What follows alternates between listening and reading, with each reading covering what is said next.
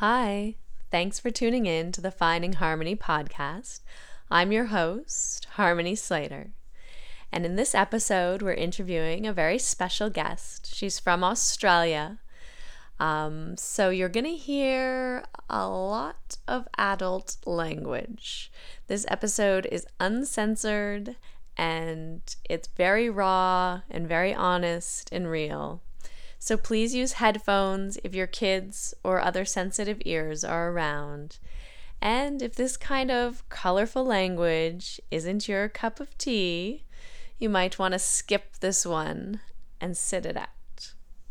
But for the rest of you, I think you're really going to love it.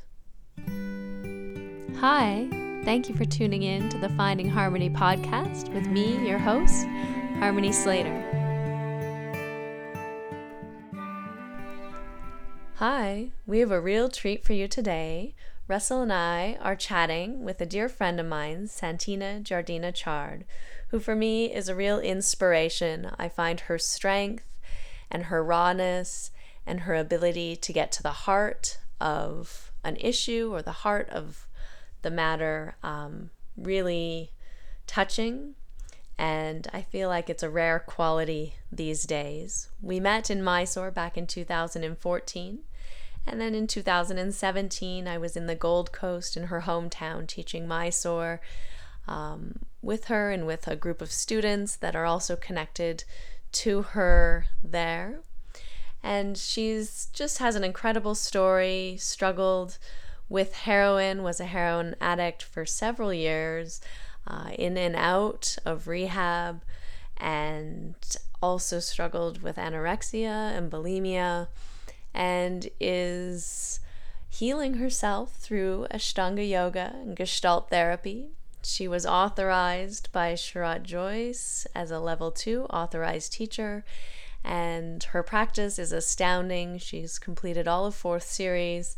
And you're going to hear all about this, who she is, and her experience with the practice and yoga, and just her take on the mystical experience, reality, and what's really going on in this interview. So I hope that you enjoy it as much as we enjoyed recording it. Hi, everyone. Thanks for joining me today for Finding Harmony. And today in our episode, Russell Case is here with me. It's a pleasure. And we are actually finding Santina Jardina Chard. And so we have Santina with us also. Hi, Santina. Well, I'm happy that you're trying to find me because I certainly can't find myself. So when you find me, can you just remind me that you found me? Well, we're finding at least a part of you today. So many parts of me. We were talking about this episode, and one of the titles that we're thinking about, I think this is like episode 7, episode 8, and the title for this one was going to be, "What's it gonna fucking take?" That's my standard line. What the fuck's it gonna take? Seriously, it's gonna take a bullet to the back of the head, really. Fucking take. Yeah. And in that line, it permeates every part of your existence, but it also all for all of us, like just getting out of bed, just getting to like learning how to fucking grind coffee beans, and just getting to the practice, making some money, trying to relate to this other person who inhabits your soul and your home, trying to figure that out. What is it going to fucking take? It's a mess. It's a fucking catastrophe. Really? It's a catastrophe. It's like every time I just turn up in the present moment, it's like, yeah, this is the heart of existence. Yes. How the fuck am I going to turn up in this catastrophe that I've made? Yes. For myself. Wow. See, I don't think people know enough about you. Like you know what? I look at you and I think, man, but I also feel like I look around and I also feel like I watched this podcast this morning and it really hacked me off and it put me in a bad, foul mood the rest of the day. I just felt like I was with someone who had never really felt it. And I look at you and I feel you first. Like you come at us like a train. How, like, you know how you're on the subway and you feel the push of air comes at you first before the train arrives? Like, that's how it feels with Santina. You feel her first. And I just know that you really touched it. Like that glowing ball of it, of that thing that we cannot see. You peeked behind the curtain once and you fucking saw it. I know you did, and then you reached out and touched it. What was that like? Oh, goodness me. I've got full fucking goosebumps, Russell, because it's like, you know, it's like, you know, oh, here we go. Oh. So it's like the knights at the round table in King Lear. They're trying to find the holy fucking grail, right? Mm-hmm. Yeah. And so where do they enter? No, wait a second. Wait. King Lear is the one who had sex with his daughters and went blind. You mean King Arthur? Okay. You know the metaphor better than me. You know the parable better. Let me just say this. You enter at the darkest point of the forest. Right. Right? Yeah. You have to enter at that portal of pain. So at that portal of pain is where the treasure lies. Mm-hmm. And for me, for the most part, it's a double pumping convulsive act on the bed. Yeah. Yeah. Right? It's that, and it's actually, you know, it's touching the deepest wounds of my heart. Do you know where you were when that happened? Can you crystallize it for us? Can you say, I know where it was? You know, I was Johnny Cash on my knees in a cavern and I saw God. Can you say where you were in space? What happened to you? Like, what the fuck happened to you? Well, like, there's many times, Russell. It's never just one time. Like, it's like, for me, that truth is an ever-expanding illumination. Like, it's happened when I was 3 years old. It happened when I was 14. It's happened in practice. It's happened climbing mountains. It's happening, like, reaching for the last fucking, skerrick of heroin at the bottom of a fucking commission housing in Richmond, Melbourne, like scrambling for that moment, going, who the fuck have I become? And then expanding into the truth of my awareness in the moment. How old were you then? That time I would have been maybe 24. 24. Or 25. But I mean, I think the most illuminating moment for me was, and this is the moment I come back to. Oh, I'm getting so many shivers in my knees. So I had to. Oh, I didn't had to. I chose to climb this mountain in Patagonia on the Andes side of Patagonia near Chile, but I was in Argentina, and you know, it's like a fucking 12-kilometer trek. You're scrambling on your hands and knees. And, you know, like, I'm not fit like that. I'm not that kind of fit like that in that way. And so I had to move into that resistance of trusting something beyond myself to get up there. Anyway, I scrambled up there and it was freezing. And I just do these stupid things like throw myself in freezing cold water every morning just because I'm in so much fucking pain. It numbs out the pain. So I climbed up this mountain, and when I got to the top and it was freezing and the wind was howling, and I was in the rat's nest of miseries of my mind. Like, I was just up against my personal sufferings and mental graspings. Anyway, I'm sitting there. We got to the top. And my friend Herman, who brings me to Argentina to teach, he pans me a mate, which is an Argentinian tea. Mm-hmm. And I'm drinking that, and all of a sudden, out of nowhere, just by the sheer grace of something, this wind sweeps across me like a gush. And the voice was, you are nothing without me. Mm. And I literally burst into tears and snot at the profundity of how that hit my body. It's almost like the tyranny of my personal will of getting up that fucking mountain was just cut, just slammed. Mm-hmm. And like it's those moments each time, and the more I go into that, it's happening all the time now.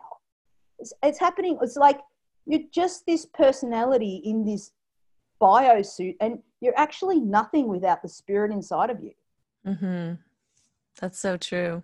I love so much of what you write on Instagram, and you really touch some of these topics about,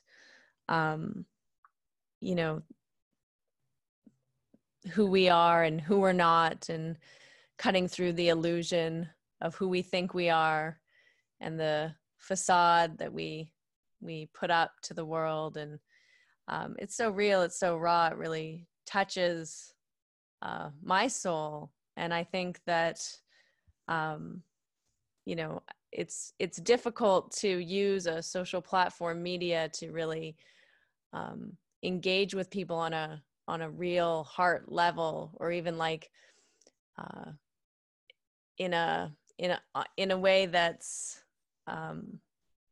counter culture, counter the norm, or punk yeah, authentic, not authentic, real, yeah, sincere. real. Yeah. How do you, like, what do you tap into to connect to your authentic self, to connect to that space of rawness, of realness, and how do you transmit that to others?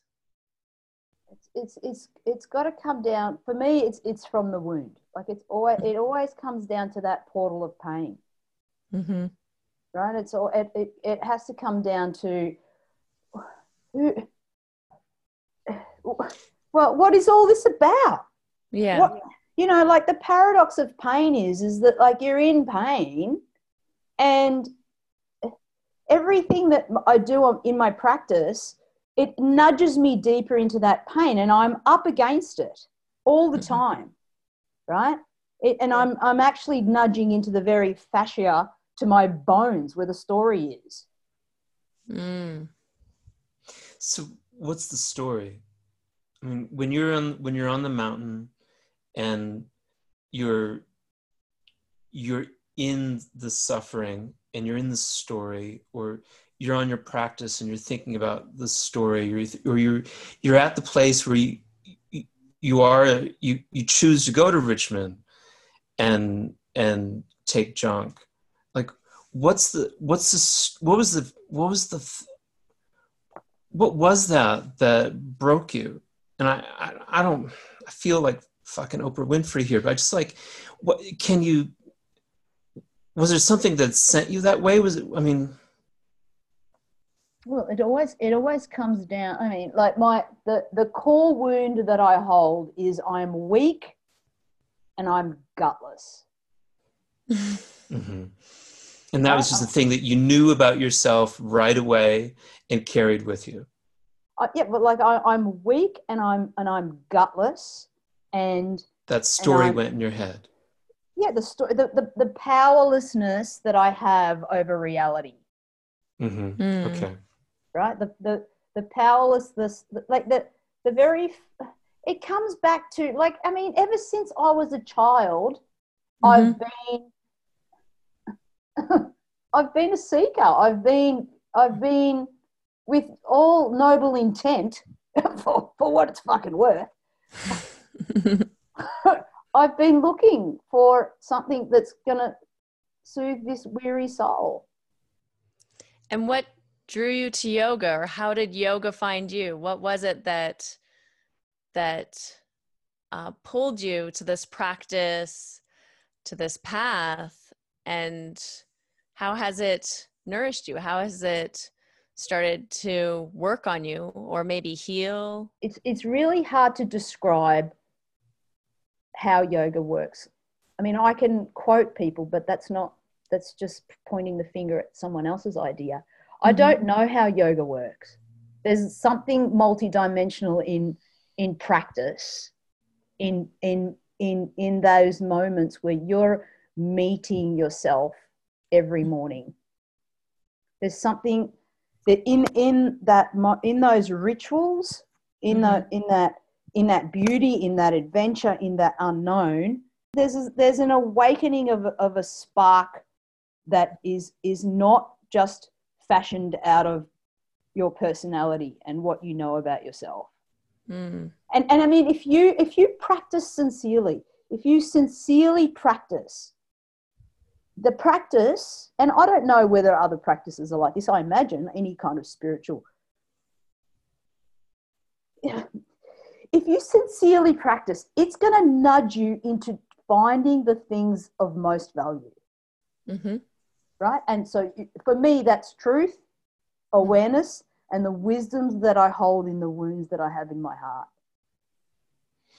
Beautiful. So that's interesting, right? Like, because when I feel you and I feel your vibration in my personal space, and I'm with you, I feel someone who's on a knife's edge of pain, who's completely present in her practice and the way that it's healing her, and the way that it's working, and the way that it's doing something. And so I feel that, and I think that there must have been there must have been a lot of different steps on your journey where you said, well, this is, maybe this is working, and you work on something for a while, maybe you try something for a while, it doesn't work. And was there something like that? Because it almost feels like, to me, like someone who's is in as much pain as you've been, and uses that to create so much steadiness and prana. That's really what I mean. Creates so much prana that vibrates off you. Like someone who's like on that kind of journey is like, how come it didn't end in a like, say, a nunnery? Why didn't it end up in a completely monastic tradition somewhere, sleeping under the snow, how come it went still like as a, like, you've got a man there in the house, you've got a dog, you've got a job, you're in the world still. It could have easily ended up in a nunnery. Easily it could have. And I think you would have taken refuge. Yeah. Look, I fucking love life. Yeah. Right? I want to feel everything. Yeah. I want to fucking feel every little subtle nuance of my existence. So I will take it to the extreme to do that. Yeah. Because for the most part, Russell, I'm a fucking numb. Right? I don't know the boundary, Russell. I'm either numb or I'm totally in it. I know nothing of balance or moderation. Right? It's like, like I'm not a yogi in that sense. I don't know the middle path, not yet anyway. I'm hoping. Little by little, the pendulum slows, Totally. The excess potential somehow finds its way out of the system. Yeah, it loses momentum. Like I'm Russell. Life is happening. There's an animating spirit that is outside of what the seeming feelings or thoughts that I have about free choice. Right? something's fucking pushing me along, and it ain't me. You know what I mean? So things are moving. But you know, Russell, I love life. I love feeling. I love experiencing. I'm wild. You are wild. And you're very brave and very courageous and very bold and very strong. Well organized too, for being as wild as she is. Yeah. Well, I have a husband that just looks at me and goes, Santina, put the baby to bed. That's enough. It's enough. You've had enough food. You've had enough practice. You've had enough drugs. It's enough. You know, so I have someone who's he's a Virgo, so he's very methodical. Things are very easy for Shane, you know. Yeah. It's good to have those people around. Yeah. I actually really love that story. If you don't mind, I don't know if this is the place for it, but how you met Shane really tickled me. My parents owned a house here on the Gold Coast in Broadbeach, like a unit, and they, you know, my parents my whole life have tried to clean up my act for me. So they bring me to the Gold Coast and I'm on the methadone program trying to clean up my act. And of course, I'm still looking for heroin every night. So I go uptown to look for some junk. And of course, you know, like the Gold Coast is not really a junk place. It's an upper place. Everyone here is on either cocaine, speed at that time, or ease. And so I go uptown all dressed up like some harlot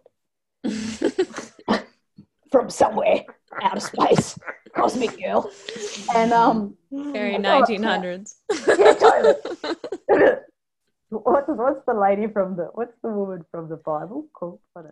Jezebel. Jezebel. Yeah, something like that. Look in the Jezebel. No, I didn't look like that at all. But anyway, so I go uptown and I'm, you know, strutting my legs up the street, looking, you know. At that time, I was a junkie, and I was lean and mean, even though I was a junkie. There's just that persona that I had. Mm-hmm. Anyway, I'm walking uptown, and he's following me up the street. And Shane is. He's following me up the street, and he's whistling at me, like looking at me, like, "Come on, let's chat, let's talk." And he comes up to me, and he shows me all of these keys, which are free passes into all the discos uptown. Mm-hmm. So, come on, I'll get you in. And I could tell, like, he was on it. He was off his googie. His eyes were rolling back in his head. He was so alive. And and like, I just got an image of him there, like looking at me, like, "Come on, sister, let's do this shit." Yeah. So anyway, he gets me into this club called the Berlin Bar, and as soon as I got in, I just fobbed him off. I just released him because I was like, "No, you don't have anything of what I'm looking for." But you could tell. I could tell. I'm going for the ride. He's not a heroin dude. He would never have put a needle in his arm. He's out for the ride. He's out for the adventure. I don't want to go up. I want to go down. Right. I'm already up. Right. I was born up. I want to go down, man. I want to completely go into silence and numbness, not any higher. Yeah. So anyway, he's still chasing me around the club all the time. And he says to me, "Come on, let's go out and let's you know, smoke some coke and rah, pills, all the rest of it." And I'm just pushing him off me, going, "No, I'm not interested. You know, I'm looking for something." Anyway, he wore me down, and I could tell that nothing was going to happen with my adventures to try and find heroin. So I just gave in to him. Right. We went outside and we did what we had to do. And then he's like, "How would you like to just come home to my house and we can smoke a few cones?" And, yeah. I go to him, "Yeah, I've got some mull too, so let's go." Mm-hmm. We went back to, we took the bus back to his place. And, which is like, I'm not a bus girl, you know. I'm riding in the bus, like, "Where's your fucking car, mate?" Anyway, right in the bus lane. So anyway, I jumped in the bus with him. We went back to his house, and yeah, it was just this very, very sweet connection that we had, because I don't even tell And him that I was a heroin addict or anything. Yeah, sorry, Russell. Yeah. well, no, but he left you alone, didn't he? He was sweet. He was for the first guy in maybe 10 years that never asked me for sex for drugs. Right. Yeah. Ever. Right. Never, ever, ever. And like he chased me for about 2 months. I went back to the Gold Coast the next day, and he chased me for 2 months every day. It's like sending me money and sending me dope and sending me all sorts of things to try and get up. And like we'd never even kissed really. Like we'd had a hug. It was like he just looked at me in such a way. It was like, you're just such a unique creature. Where the fuck have you come from? Wow. Where have you come from? And how come you're quickening my heart? My heart quickens when I'm around you. He saw you. You saw me. Like that was, Russell, you hit it. The reason why I gave up heroin was because he was the first human being that didn't make me give up. Mm-hmm. Right. He just didn't want me to change. Yeah, that's beautiful. He just wanted to be with you. He just somehow knew that if I just let her be without trying to change her, something will come alive. Yeah. Something will come alive. That's the finding harmony thing. It's like you suddenly find it, and he has this moment it's like it's a guy that suddenly decided to invent Apple computers in his garage. He had a vision for how he wanted his life to be. He saw it in that moment. He saw it on the street, and changed his whole life around to get that thing, which in its purest form is love. And it's the love is this connection between Krishnas. He sees it. He saw you, and now and he's still with you. I think it's a feeling, Russell. Like the eyes, appearances are deceptive.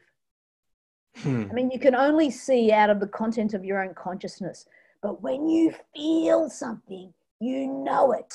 Yeah. You can feel someone inside. It's like, there's that feeling. Wow. Yeah. There's no reason for feeling. I just know. Yeah, that's beautiful. Like you can see a lot of things. You can see a lot of things, but that vision is not always, it's occluded. Yeah. It's often it's occluded by the contents of your mind. But when you feel that in your heart, that you can't deny.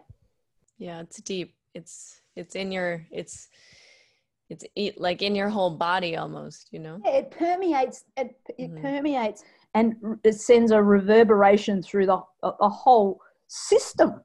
And so you're doing shit that you wouldn't normally do for someone. And you're like, why the fuck am I doing this? You're like, because I don't know, but I keep doing it, and it's not from my mind. It's something else. Yeah. So this is really the thing I'm trying to wrap my head around. Is I've made a lot of bad decisions in my life. I went to art school, for example, and it just went on. It just went on and on. It just fucking cycle of bad decisions, one after the other. And at each point that I made those decisions, I really felt like I was making the right decision. I was doing the best thing that I could for myself. And yet I can see in hindsight, like, oh, that was not a good idea. And Really? Yeah. And I'm still here today. And I'm the accumulation of a number of really bad decisions. And I'm still doing the best that I can. And it's this determinism, and so I know when it's junk, right? I know when okay, yeah, that's junk. Get off that. The fucking violent video games or whatever it is I'm obsessed with at that time, that's taking me away from doing anything that involves love. Okay.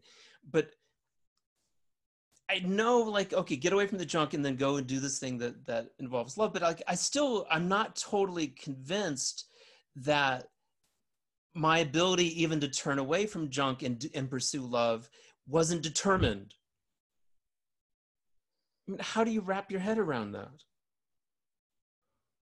Oh, you mean it's not from your mind? Is that what you're saying? No, I mean, I can only make the choices that I can make. Even when I'm making good choices, I couldn't have made a different choice because I'm me. And you're Santina. You couldn't have made different choices that put you in the position that you are now. And neither could Harmony, but it still seems, like it feels like we have a choice. I feel like I'm choosing not to go, but I don't know if Okay, I so am.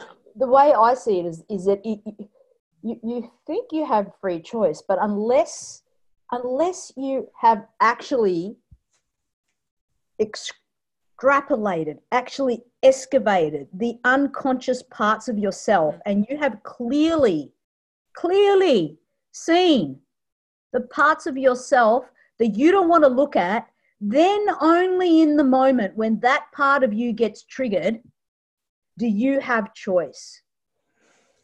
Yeah, So it's all those emotional childhood resentments and charges that once you have integrated and you have seen clearly and something comes out to you from the external and you're like, holy fuck, here it is again. Then in that moment, through awareness, through love, through self-responsibility, and through being very, very resonant with what's alive, do you have a choiceful moment. So that takes deep presence. That takes a lot of inner work to get to that point where you're like, oh yeah, fuck, right, here we are with this childhood resentment again. Yeah. But Sorry? it's a non-action. So in the heat of all of these triggers, we're choosing not to respond. That's the final choice. It's like, I'm not going to get head up about that again. I'm not going to fucking fly off the handle again. I know this pattern. it's responding instead of reacting, but you need to create a space, and you also, like you say, need to know what your samskara is, in a way, what triggers you. So, well, what part of me in this moment, what part of me, because it's always a child, for me anyway, it's always a small child in this part of me felt tired, exhausted, unsafe, whatever it is. In that moment, she's there going, okay, how are we going to get out of this feeling? It's a childhood emotional charge that in the moment hasn't been integrated in the whole of who you are. So things from the past, things from the future are here now, right? Recreating your reality. Yeah. So in that moment, it's like, okay, Shane said that, and I felt that. Okay, right. What do I? Whew. And then you, in the moment, you have an experience, and then you can experiment with a new way of being. But that means that those parts of you that are unconscious and those parts of you that are unfinished and are still hanging out on the outer raw, ragged edges have to be brought into the here now. And that, then I see that as choice. And is this, because you do a lot of Gestalt therapy and you help people with the Gestalt therapy as well, is this part of that? It's all that.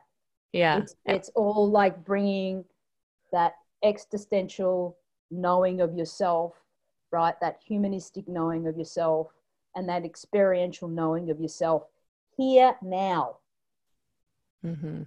Right now. How am I relating to the other, myself, and everything around me right now? And I'm curious, do you think, a lot of people come to this practice and they're practicing some type of Ashtanga yoga or, vinyasa yoga or flow yoga or whatever style of yoga they're practicing. And they're just doing their practice. They're getting up, they're doing their practice. Do you think that this type of deep introspection happens or occurs naturally from the practice? Or do you think it's something that you kind of have to cultivate in yourself, or at least be willing to open yourself up to? I can only go from my own experience. So like for the first 4 years of practice, my teacher, bless him, love him so much. my then Who's teacher, that? Mark Togney, the first man who introduced me to the practice, right? Yeah. So he cleaned up my act by just giving me more and more and more and more and more postures. Right. Like just right up to 4 series, just slammed me. And it got me off drugs. But it also left me there hanging on the raw and ragged edge with all of my resentments and all of my pains and all of my despair and anger and rage and everything. And so then it was just kind of getting worse too, you know, like I was, it just got a bit worse. And so he said to me, you need to go and see this woman, which was a Gestalt therapist. And then she helped me see how all the unfinished parts of myself were getting brought into the practice, and that I really didn't have the tools to integrate those parts of myself. And so the practice had sliced me up, but then leave me there. Yeah. To sort it out somewhere out in the world, which I had no understanding on how to do that. I had no understanding on how I made meaning of my world. Ugh. Yeah. Wow. So I was just doing everything that I was doing, but at 100%, 3,000% more voltage. Yeah, exactly. Right? Because I was like highly volted up from all those asanas. postures. Yeah. Yeah. Right. So like I couldn't even string 2 words together some day. I just look at my husband and go, holy fuck, babe, I'm just on some other planet. You know? Planet Santina. We don't have anything to deal with with what you just described. The sliced up bits of ourselves that are totally exposed and energized after doing second series. Yeah, you know, like I was on a razor's edge the whole time. Like I was in road rage accidents and police at the back of divvy vans. It was making it worse in a way. If I told you some of the stories, you're like, are you serious? This was happening? I'm like, yeah. Like, I wasn't shooting up heroin, but there were lots of other things happening. Oh, Santina. Do you think the practice in itself can become like an addiction or a replacement for the addiction? I'm totally addicted. I'm still totally addicted. So in answer to your question, Harmony, for me, I had to be in enough pain to bring this to my practice. This practice layers into that practice. Yeah. So now it's like the practice slices me up, the Gestalt puts it back together. The Gestalt slices me up, the practice puts it back together. So you've got these 2 practices that are layering in on each other all the time. So my practice every morning is an adventure into myself. It's not about perfecting asana. That's beautiful. But it took you 4 years of really perfecting the asana to kind of enter a different journey into yourself. Well, that asana had to bring me to my knees. Yeah. Right? The asana had to annihilate me. Ashtanga is a love affair. If you're not fucking in love, you won't do that shit. Yeah, it's true. It's too terrible, isn't it? If you see love as an abuse, then you'll be fine with it.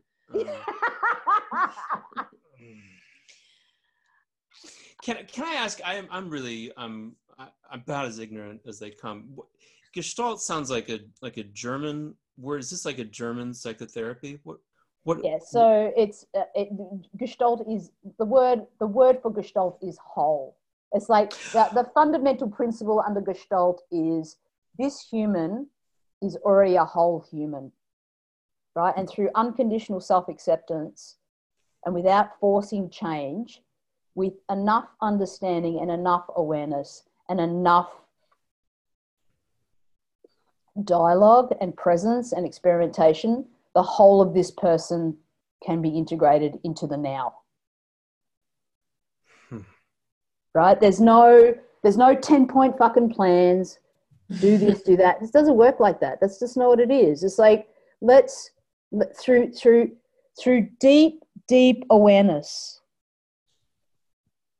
and through dialogue and through understanding the individual within the field in which they live and through experimentation, we can come to a fuller, richer understanding of your world and how you exist in the world. You know, like the classic Gestalt question is this. So what are you aware of now? It sounds like a yoga question. Yeah, like what? That's why it works so well with Ashtanga. Yeah. That's why it works so well with Ashtanga, because it's about awareness. Yeah. The key to yoga is awareness. Yeah. But I mean, if your teacher, like the thing is, if your teacher hasn't done that work, how can they deliver you into that work? They cannot. Yeah. Yeah. It's so true.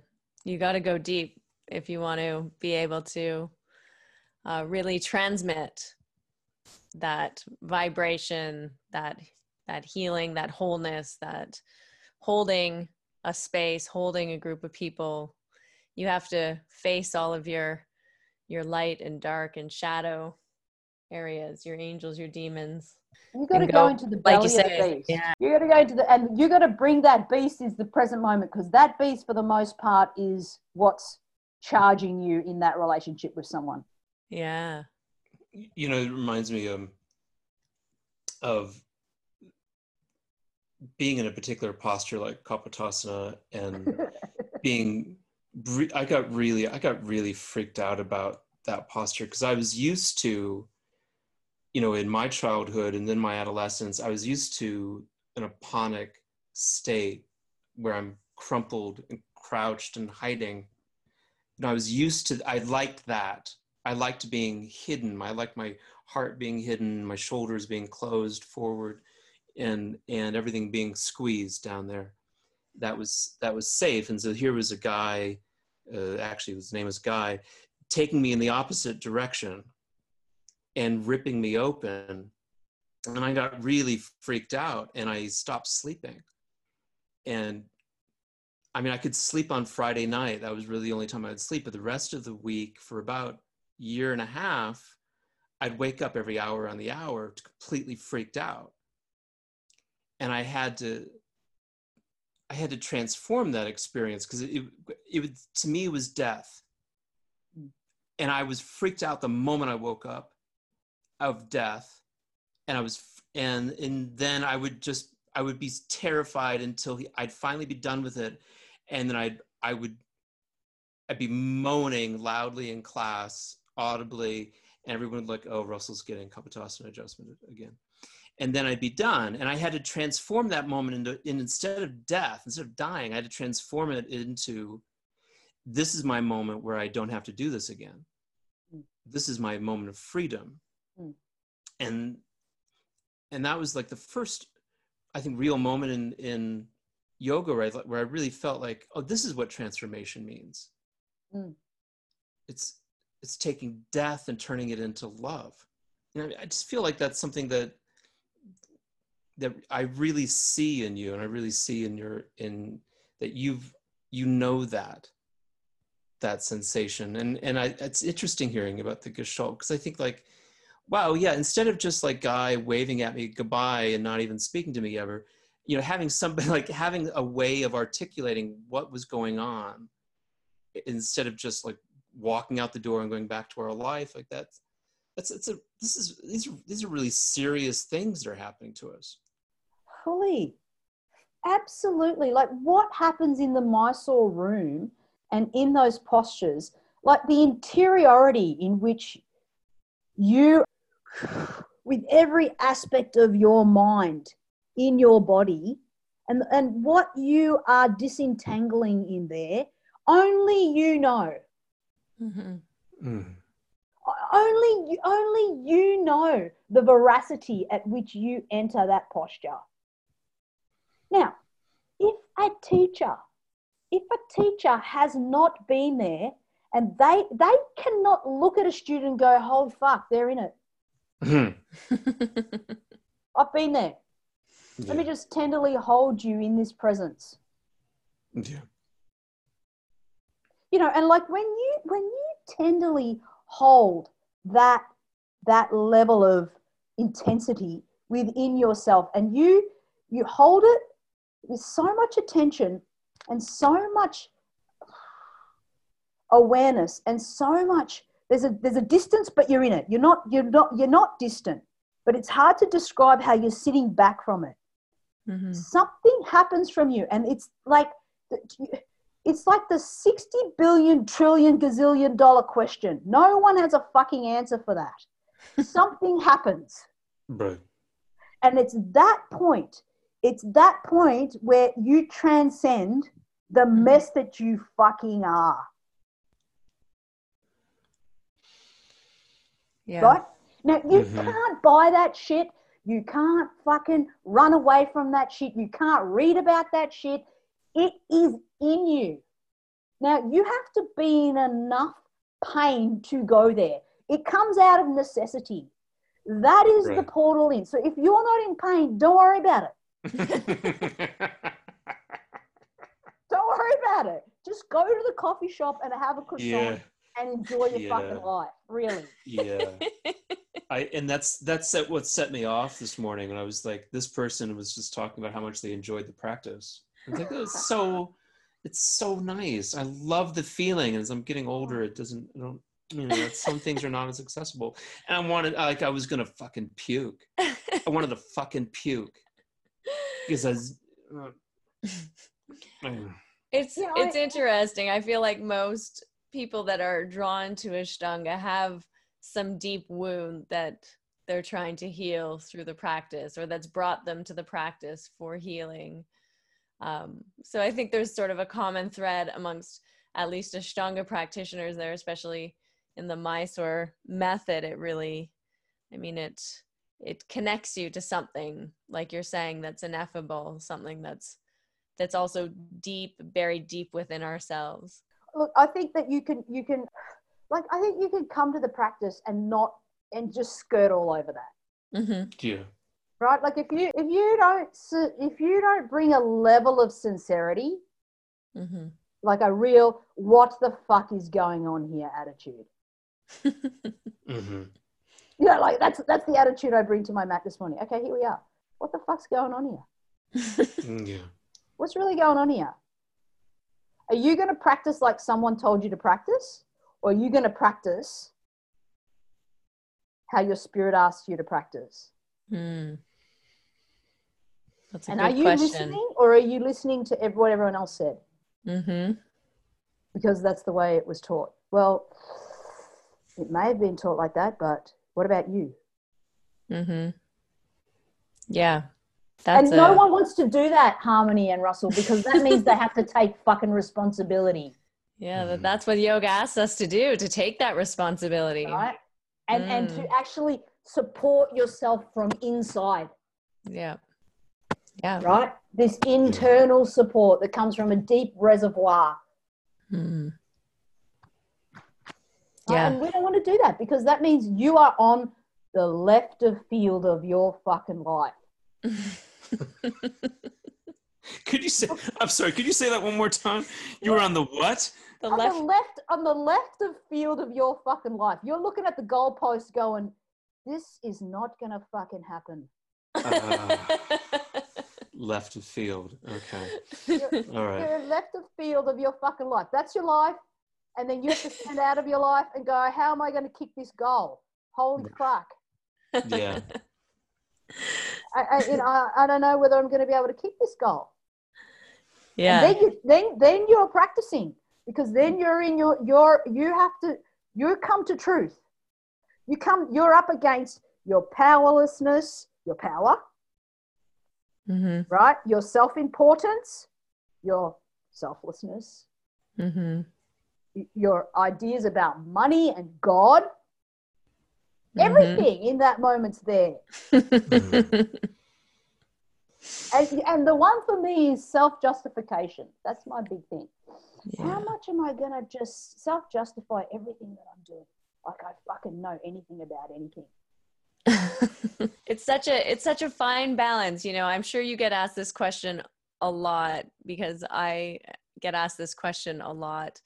But how do you know when you're pushing too much, or you're letting yourself off the hook too much, or you're being too rigid and too conform to the rules, or you're being too relaxed and too free form?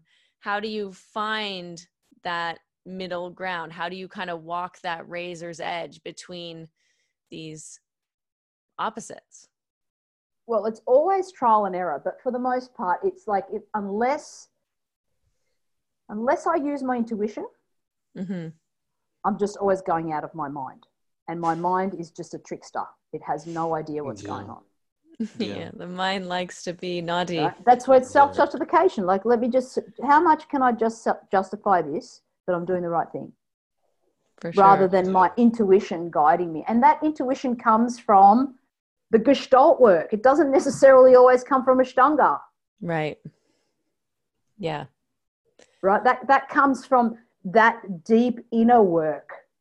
It's like, what part of me is talking here? What part of me is present here? Oh, that's that part of me. Oh, that's that part of me. Oh, holy shit. No wonder my life is a mess. Yeah. There's too many Santinas. There's too many, like, which part of me really is talking here? Is it the multidimensional self, that part of myself, that buzz outside of myself that is constantly saying, are you going to fucking listen? When are you going to fucking listen? When are you going to listen? Or is it that part what's of me it going to fucking take? What's it going to fucking take? How many times do I need to whip you on the back?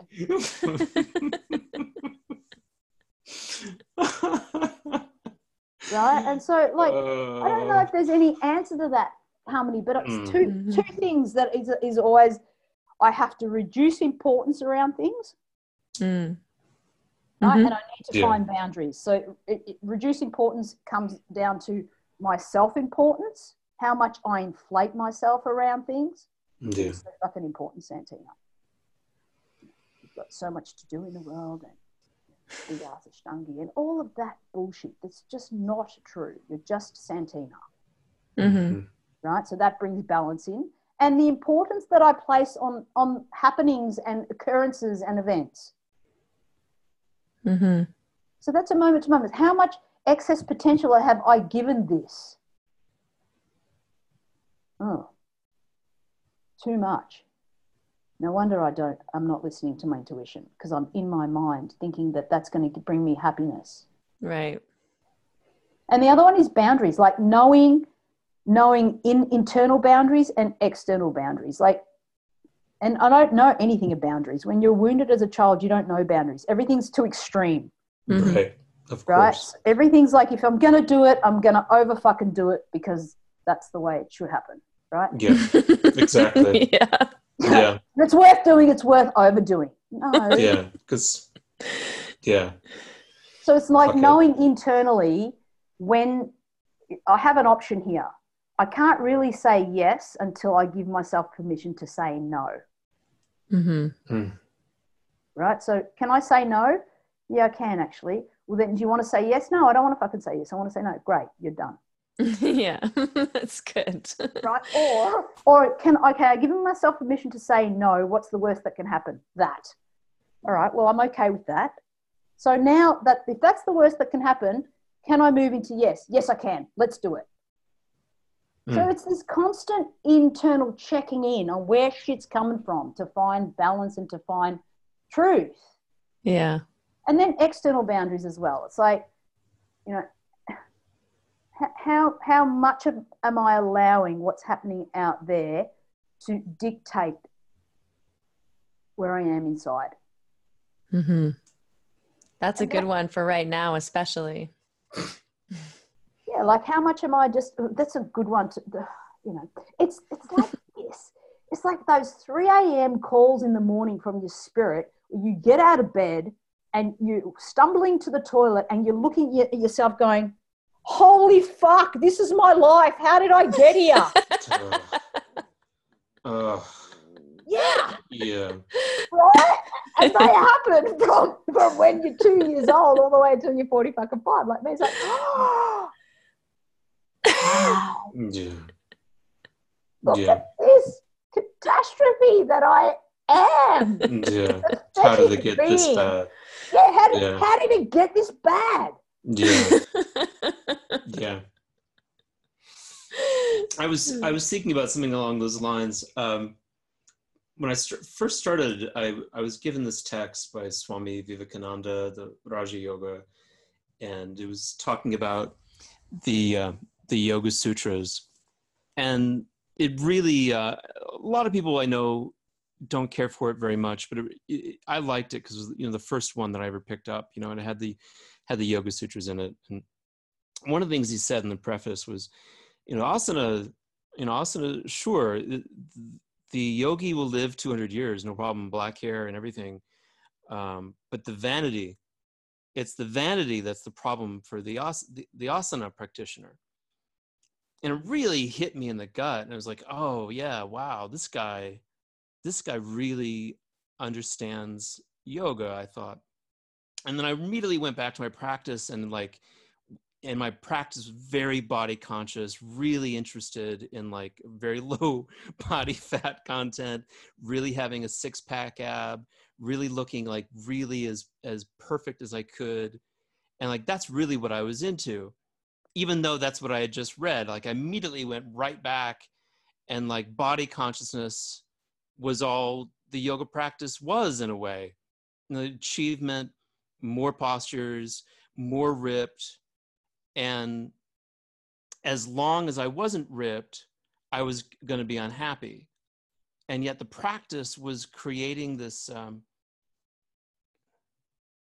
constitution where I was relaxing so much. I was, as you like to say, I was relaxing on the inside, that it was softening things. And yet still, like today, like I kind of wish I had a 6-pack. And like, that's really kind of what I'd like to have most in the world. At the same time that I know, like, just shut up, shut the fuck up. This is working for you. This bloody cycle back and forth of like right thinking and wrong thinking, and like still like just like, oh, just fucking keep doing it. It's working. But like, I'm really unhappy all the time because I don't look the way that I want to. You'll never look the way you want to. Once you accept that, then you're free. I don't know. I don't know, man. If you want freedom, I just gave you the key. Unlock your own damn door and walk out of the room. Yeah. But the thing is, it's like you can't control something if it's still controlling you, right? Right. Like I don't have the fucking lean body that I had like 6 years ago or whatever. But I feel more integrated than I've ever felt.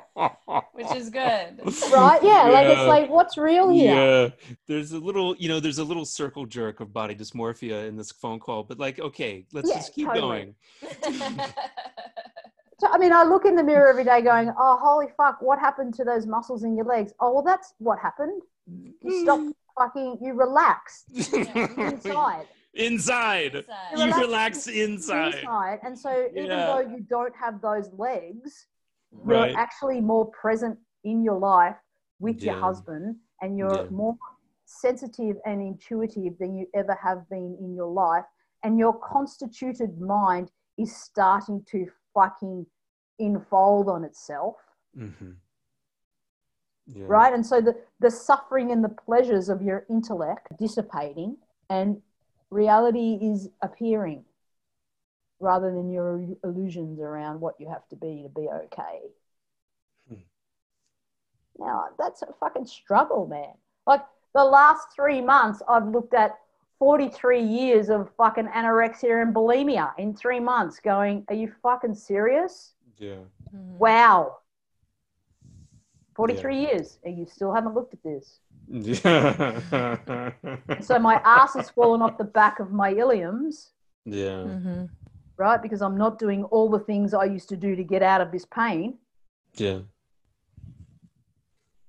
And yet there's a deeper part of me that knows if I allow myself to soften around this, my body will come back into the wholeness, because I still want to look amazing. Everyone does. Yeah. Mm-hmm. But I want to fucking feel amazing. Yeah, that's the more important thing, because as you say, the eyes can be deceiving, and especially around our own self-image and our own selves. And so you can't trust your sight. You have to go inside and feel it, and feel the truth, right? Yeah, Feel it's not amazing, about feel good, appearances. feel whole. Yeah, it's not about appearances. It's a fucking feeling. Everything's a feeling. Mm-hmm. Right. And if like what I know about my body, whenever I don't feel safe, whenever there's a feeling of gutlessness, that's the way I want to put it. Just fucking gutless, Santina. Right. I have belly fat. Whereas when I feel safe in myself, mm-hmm. that belly fat just softens. It doesn't go completely, but there's my belly feels integrated. Mm-hmm. Mm. Yeah. Everything feels like solidified.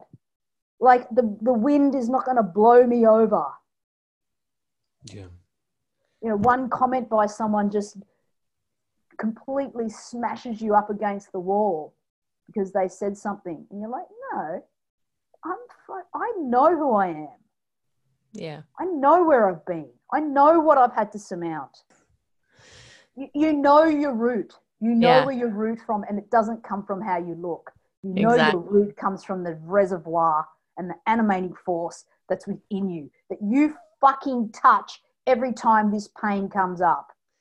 But I think you have to also go into the pain, right? When it comes up. You have to be in it, in the moment. Yeah. You can't just push it away or run away or smoke it away or fuck it away or love and whatever. It away. Or just let it go. Yeah. Just love it. It's fucking bullshit. Yeah. Don't give me fucking let it go. What the fuck does that mean anyway? It means bring it here. Yeah. Yeah. Bring it here first. Yeah. And then you move through it and then it can dissipate. But I'm telling you, from my experience, that shit never goes. It gets better. You get more, you're able to see it more clearly and you're able to stand back from it. But it ain't fucking going anywhere. It's in the fabric of your being. Yeah. Yeah, that's interesting. Those, the kleshas, these habits or tendencies that we're born with, these desire, the aversion, the not knowing, the personality or the sense of self, get thinner and thinner and thinner or become dormant. But it's very difficult to completely burn these seeds. They can become quiet. They can become almost powerless over you, but it's very difficult to completely annihilate them until you've left human form. It'd be easier to grow straight hair. I mean, I'll never say never. Never, right? Impossible to God. Yeah. Impossible to God. But my experience is they are here now. And what I know from my Gestalt work is that they are here now, right? And they're from the past, but I have a choice in the now to experiment with a new way of being in the now, here. And that's where I form that interface with the world. Now, if you're not willing to look at that, you're not a whole human being in the world. That's what brings wholeness. What brings wholeness is this part of myself is unintegrated. I need to interface with that part of myself and bring it into relationship with the world. So, look, we've never done an interview before, but normally, and people like to create an opportunity for a plug. Yeah. So, where are you going to be next in the world, Santina? But at the moment, I'm just doing a few online classes. And can people find you there? Can they study with you online? Can they meet you there? Yeah, they can. We're doing Mysore and we're doing Gestalt sessions online and a few other bits and pieces and workshops. So okay, beautiful. Yeah. Okay. Well, Excellent. This whole interview brought to mind this Mother Teresa quote that, but it's that one where it says, "I have found the paradox that if you love until it hurts, there can be no more hurt. Only more love." I love that. And I think that just embodies your journey and your teachings and some of what we've talked about here today. So, yeah. And you know what, Harmony, there's one the one thing that I love, one quote that I love about Mother Teresa, and she said it, and I think about it all the time. It's like, you can love and you can love and you can love.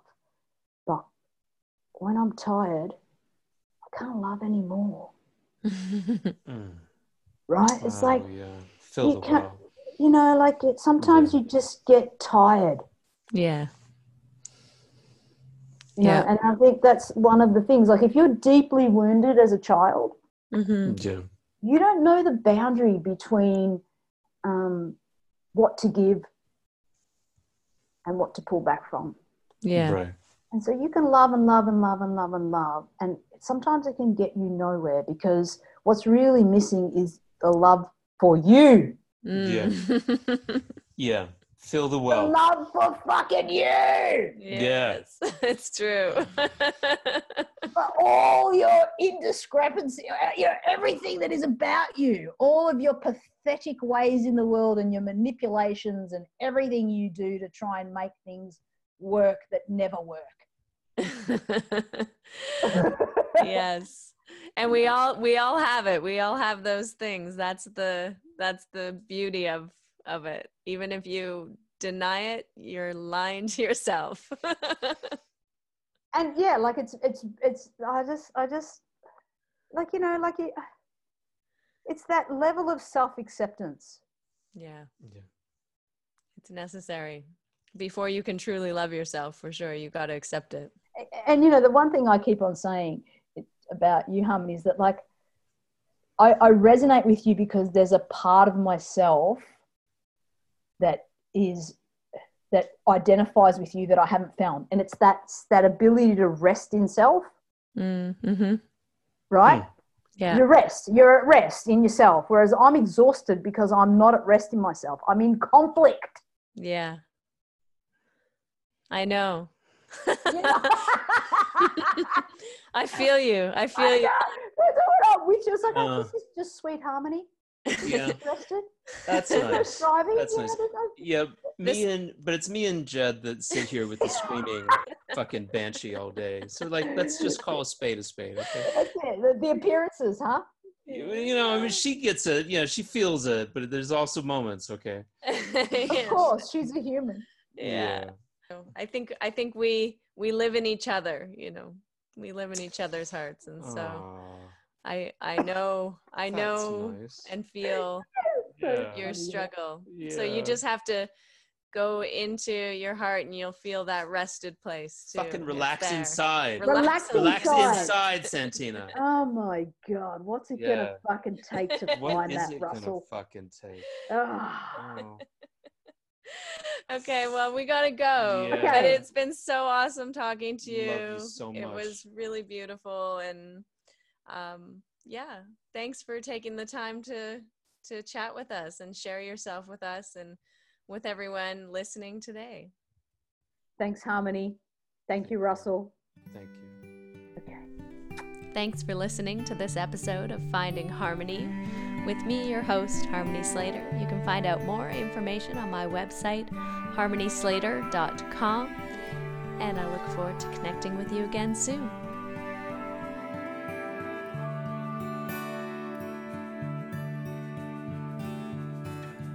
Standing in eternity's shadow, watching the breaking waves, there's a heart